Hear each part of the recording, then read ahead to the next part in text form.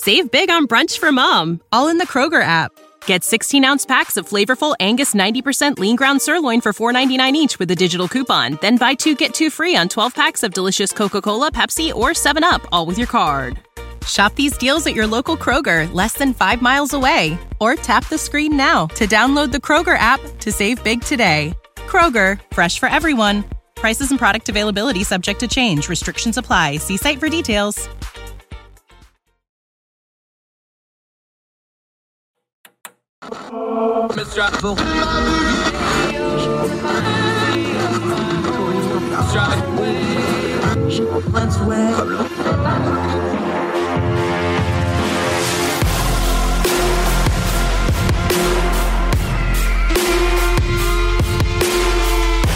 Sir Kel Show, we're back. Another Young Voices contributor. We do love having them and partnering with them. Travis Nix, he's a Villanova undergrad. He's now at Georgetown Law.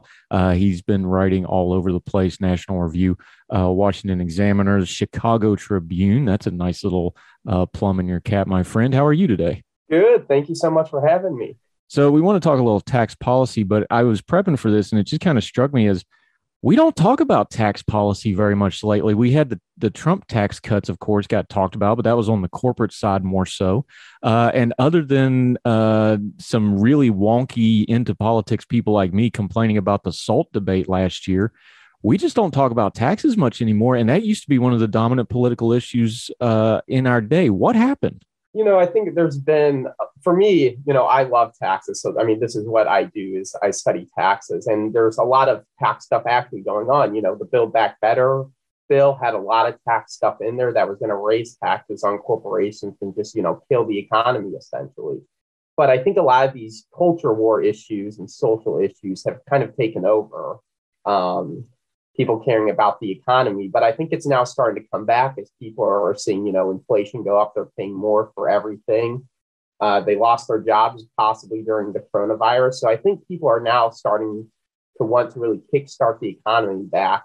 And if you want to kickstart the economy, you have to look at the tax code and how to improve it. Why do you think we don't equate? Because there's some academics call hidden taxes, regulatory taxes. You can even argue inflation that we're dealing with right now. That's a tax on everybody, especially the poorer Americans.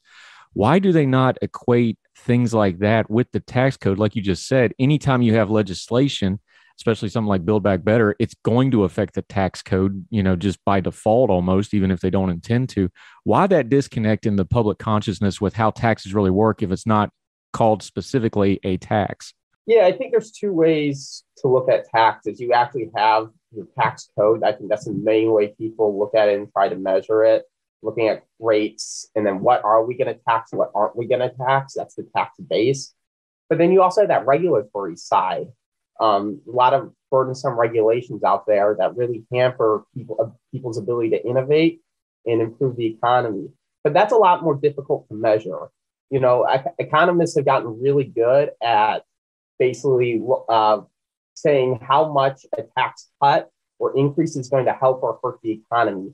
But for regulatory and all the regulations we have, it's really hard to measure. So I think that's the disconnect there, is taxes are kind of easy to measure versus regulation. The burden that puts on the economy is a lot harder to measure. Yeah, we're talking to Travis Nix, Young Voices contributor. He's at Georgetown Law now. He likes to write and opine on taxes. We're talking taxes today. Let's have a grown folk talk real quick, though. Both the last president, President Trump, the current president, Joe Biden, we have spent gobs of money, trillions and trillions of dollars in money. I understand there was emergencies for COVID and other things. The traditional bylines for the right in America is cut taxes. But with this much spending and this much cost, there's just no way taxes aren't going to go up in the near future at some point, because this is just an untenable position, isn't it? Yeah, basically, as we have what now is $25 trillion in debt in the economy, unless we get spending under control, taxes are going to go up, and most likely. And that's going to have real world effects on a lot of people.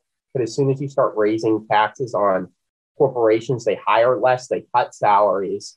And that's going to hurt a lot of people. So I think it's very important that we get spending under control in Washington so we can continue to cut taxes. continue to grow the economy and stimulate the economy. But if you don't take care of that spending side, we're going to start to look a lot closer to Europe and how much they pay in taxes.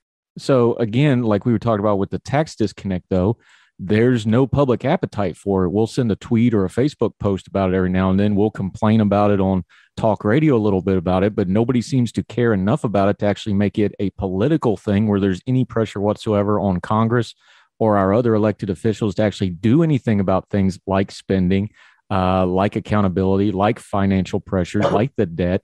Again, I'll just pose it to you like I did the tax question. Why is that? That's a disconnect where we complain about it, so we know there's a problem, but there's no action being taken on any of it. Because people really love their government benefits. You look at what's driving our budget crisis. It's not defense spending and discretionary spending that Congress actually has control. It's entitlement spending. That's Social Security, Medicare, Medicaid. Those are people, seniors, they have a lot of voting power. They love their government benefits. And so people want to keep their benefits. So that's why you have the disconnect is it's a contradictory position because they love all these government programs, but then they also want to cut taxes. You can't do that. And that's how you have the budget situation that we have now. That's how we got here. People need to realize that we need entitlement reform in this country. We need these programs, if they're going to stick around, they need to be narrowly targeted at the poorest Americans and help them. There's no reason a person who earned a $300,000 salary for his entire career should be collecting Social Security checks. We need to reform these programs so we can continue to get our budget under control and so we can make these economically productive tax cuts. We talk about things like Social Security, like you just brought up, Medicare, Medicaid. Things like Medicare and Medicaid expansion are very popular. So it goes again, another one of those disconnect things you talk about. How much does our tax code and our tax regulation, and frankly, the Byzantine poor way that we administer taxes in this country play into that problem, though? Because we talk about spending, that's just a big generic term. We have a lot that we just lose in the way that we actually try to get taxes, the way we try to administer taxes. How much does the tax code play into a problem where people are like, we should be able to take care of seniors and people that can't work? We all agree on that. How much does having a bad tax code and bad tax policy actually affect that fiscally, though? Oh, it does significantly. I think one of the biggest problems in the U.S. tax code is our tax base. So that's actually income that we tax. We have a lot of itemized deductions that higher income earners take that are not well targeted, and they don't really do much for the economy. For example, the charity tax deduction. You look at the numbers, a lot of Americans don't get the charity tax deduction, but they donate to charity anyway because we're good people, we have a good country. And so what does the charity tax deduction do? It subsidizes charitable givings for the highest earning income Americans. So that's a whole chunk of tax revenue that we could have that we don't. And then what can we use that tax revenue for? Pay down the deficit or cut taxes broadly for the entire population. And then there's other deductions like being able to write off a mortgage, the state and local tax deduction, which is essentially a blue state tax subsidy. So a lot of Democrat states, they have really high state taxes. And what does the tax code allow them to do? Write some of that off. And I think that's spending, essentially, because that's tax revenue that you aren't collecting. Yeah, Travis Nix joining us, talking a little tax and economics. Another one of those hidden things that affects taxes greatly. We are looking at the situation now where this also affects all those entitlements you were just talking about. A lot of people are expecting the Fed to raise interest rates this year. Some reports say they might do it as many as 3 times this year. When you're talking taxes, when you're talking entitlements, when you're talking kind of that hardwired spending stuff into the federal government that we're discussing here, those little minor changes have great and rippling effects all throughout both the economy, but also culturally and politically, don't they?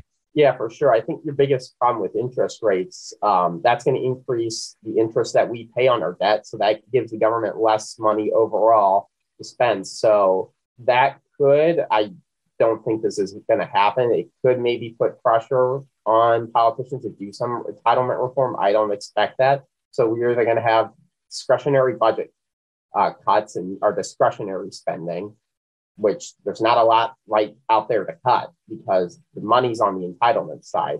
They could raise taxes. That's what the Democrats have been signaling ever since they got full control of the government. Or we could see more deficit spending. Our deficits continue to rise, and we're on a fast track towards a possible budget crisis in the future. Yeah, Travis Nix joining us. It looks like, before we get back into tax policy, though, President Biden in his most recent press conference announced that he's going to do what everybody said was going to happen in the first place. They're going to break up the Build Back Better. You already referenced it earlier. Was there anything I know there's a lot of bad in there, but it's not all. Was there anything in that Build Back Better, if they go to split it up and they start parsing it out, was there anything in there you'd like to see specifically addressed by this Congress? Because it is an election year, so there will be some pressure on them to get something done between now and November. Was there anything in there that, taking out of the bigger mess, that you think should be addressed? Yeah, I think the best provision in there, it's what I've written about recently. It was the full deduction for businesses when they make research and development spending. So for the last essentially years and decades in the US, companies been able to fully write off in the first year all of their research costs, which really stimulates innovation.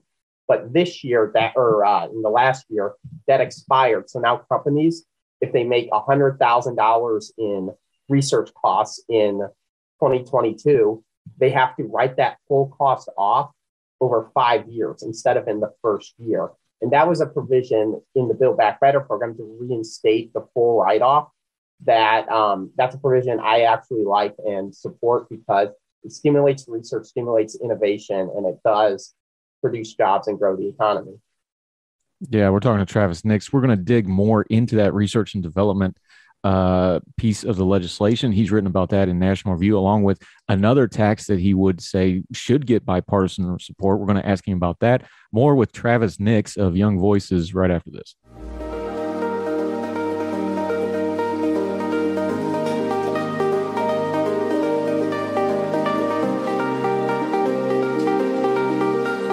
Heard Tell Show. We're back with Travis Nix, Young Voices contributor, has been writing all over the place. You wrote in National Review, you just mentioned it, you had two tax proposals that you think are really good ideas, and you also think should be bipartisan ideas. You just mentioned one of them, but I want to dig into a little bit more. Work off the nomenclature, though. R&D, research and development. You mentioned it. You said this is why it's good, but why is that so important for companies, especially innovative companies where things like tech and manufacturing, where their innovation is running ahead of the regulations? Sometimes it's running ahead of regulatory and tax things. Why is it so important to get that R&D, research and development block money up front for these companies? Because it makes it cheaper to invest in research and development. And I think we've seen throughout last few decades how much the U.S. economy has innovated and changed and how much that's helped people. Wages are rising. That's created numerous new jobs and numerous new companies. And I think it's really good that we need to make it cheaper for these companies to research and come up with these new ideas that improve everybody's standard of living. Also, and you mentioned it in the piece, when these companies that are doing this innovation, those are often the companies that are kind of on the leading edge of things like new hires or new training of new workers and things like that. So this actually has a bit of a blast radius that goes beyond just research and development. Oh yeah, definitely. These are the companies. It's the research and development is one of the fastest growing sectors of the U.S. economy. A lot of new people, when they're getting hired straight out of college or changing careers, are getting hired in this sector.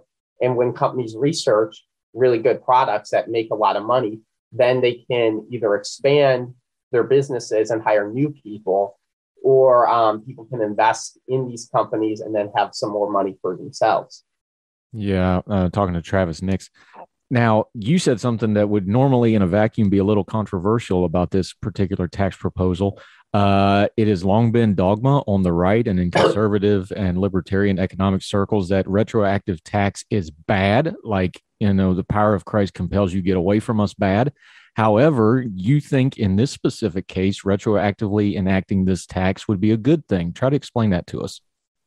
Yeah, so normally retroactive tax cuts are bad because they just subsidize existing behavior and don't encourage new behavior, which is 100% true for if we were to retroactively go back to a full deduction for research costs for in 2022. So companies have already made research in January, research costs to a full write-off would subsidize what they did in January and not stimulate new activity. But I think it's very important for these companies that we cut their costs so that they continue to be able to make these economic productive research investments.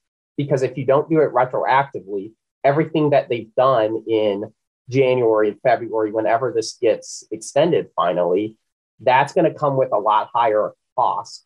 And that's going to impact their research abilities years down the line, potentially.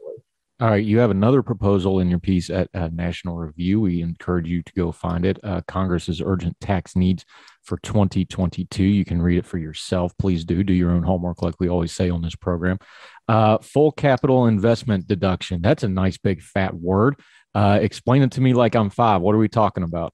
Yeah, so this provision's known as full expensing, and what it allows is companies to fully deduct the cost of their capital investments immediately off their income taxes. So these are investments in like machinery, new equipment for employees, and stuff like that. It's basically every investment you can think of other than purchasing a building, essentially. So the reason that this tax proposal is really, really important, it was included in the 2017 tax bill, but it expires at the end of this year. And so we really like this proposal because it encourages companies to invest in their employees, essentially. They're investing in equipment, machines, everything that makes employees more productive. And as we've seen throughout US history, when employees are more productive, their wages go up. One, because they're producing more, that makes them a more valuable employee. And it also empowers them to go up to their boss and ask for wage increases. And all these economic productive investments also increase new jobs. And there are studies out there that this provision could essentially increase GDP by like 4% over the long run. Yeah, let's make that real quick, though, because you said it's in history. People may not understand. Let's take like the steel industry, for example. The steel industry in America got decimated in the 70s because they were still running 40s and 50s equipment in their steel mills, places like Youngstown, places like Pittsburgh, places like Allentown. I know my family was in Youngstown, Black Monday, Youngstown Tube and Steel. They just shut it down because they were running 40s and 50s equipment and never got upgraded.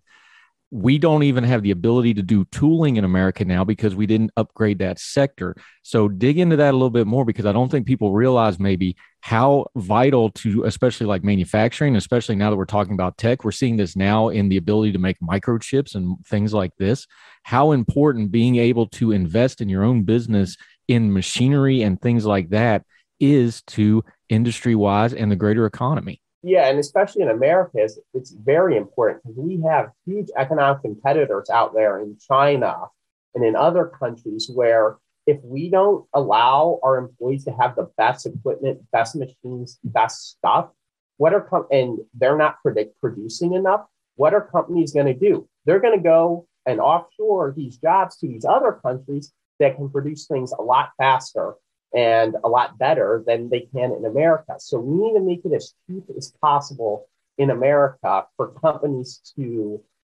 build all this new equipment for employees that they're able to use very productively, which will help them keep their jobs and help them keep their paychecks. Yeah, I'm talking to Travis Nix. Okay, on the ledger side of business and economy, if this expires at the end of the year, the fiscal year, what would the actual practical effect be? Is it lost jobs? Is it lost innovation? And the thing about this is when we're talking about innovation and machinery, this is things that are projected costs for these companies. These are things they plan out, 3, 5, 10 years ahead of time. What's the practical effect if this lapses?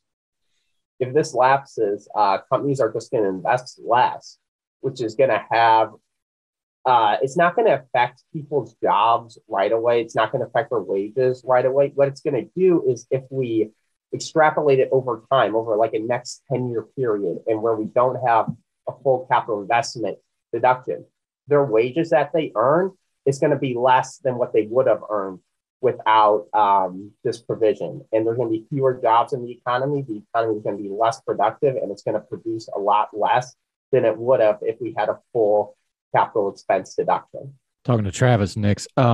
You end your piece with a call for bipartisanship. We understand that it's pretty ugly right now. Again, it's an election year, so there's not going to be a lot of hand-holding kumbaya kind of stuff out of Congress. However, you bring up the fact that there is some of this legislation, especially now that we know that they're going to break up BBB and work at it that way. You say there's room for some bipartisanship. They could work on the R&D deduction that we're talking about. They could work on the capital investment that we're talking about.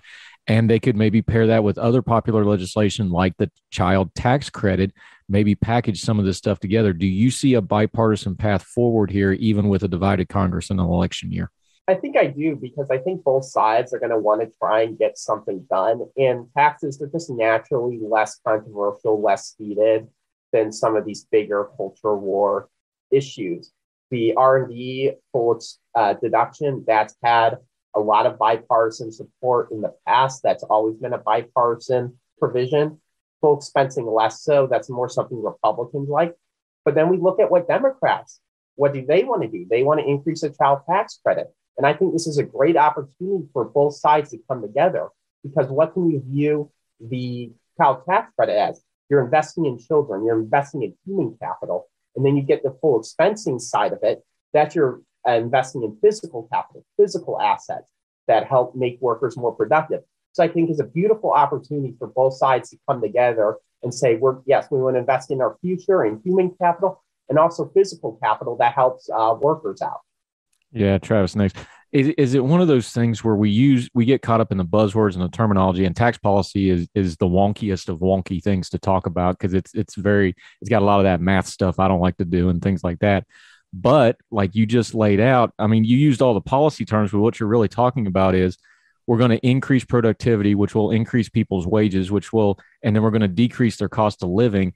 I'm not a big economics maven, but that's a sellable point to just about anybody, regardless of their knowledge level, is like, you're going to make more money and it's going to cost you less money in taxes to take care of your family. That seems to me like a winning message, regardless of what your ideology politically is. Yeah, it's a winning message for any political party, which is why I'm somewhat hopeful and somewhat optimistic that we can find a bipartisan way forward. And bipartisanship is so important in tax policy, more so than any other policy, because we need a stable tax code. When the tax code changes every year, every 2 years, every 5 years, that makes it very difficult for families to plan for their future. It makes it different for businesses to plan for their future and what they're going to invest in and who they're going to hire. So it's really important that we have a stable tax code, and that's the direction this country needs to go in. Travis, next, outstanding stuff. A little bit of a deep dive into taxes and stuff, but we need to do that. Again, like we started with, it's not really getting talked about as much as other issues, but maybe we should get back to that. Let folks know where they can find you. You're writing all over the place. Of course, your Twitter feed, things like that, your social media. Let folks know how they can find and follow you, my friend. Yeah, the easiest way to connect with me is on Twitter at tnix113. You can also find me and all my articles on the Young Voices homepage under my name, Travis Nix. Fantastic. And he is one of them bilingual people. He can even do this for us in Spanish, but we won't put him on the spot today for that. Travis Nix, great job, buddy. Appreciate the insight. Looking forward to talking to you again in the future. Maybe later on as they start busting up this Build Back Better bill, we'll talk and get some updates on this. Yeah, great. Thanks so much for having me on. I appreciate your time, sir.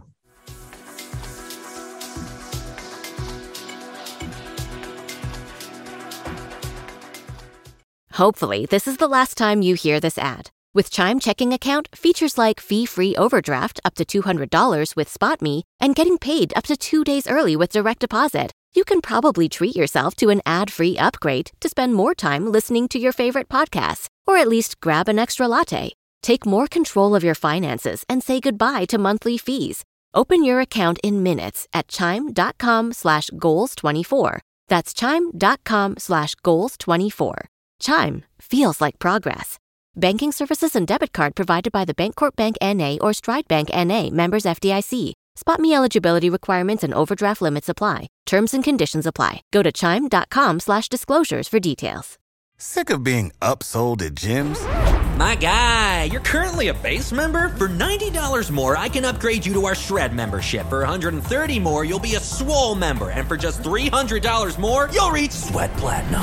At Planet Fitness, you'll get energy without the upsell. Never pushy, always free fitness training and equipment for every workout. It's fitness that fits your budget. Join Planet Fitness for just $1 down and $10 a month. Cancel anytime. Deal ends Friday, May 10th. See Home Club for details.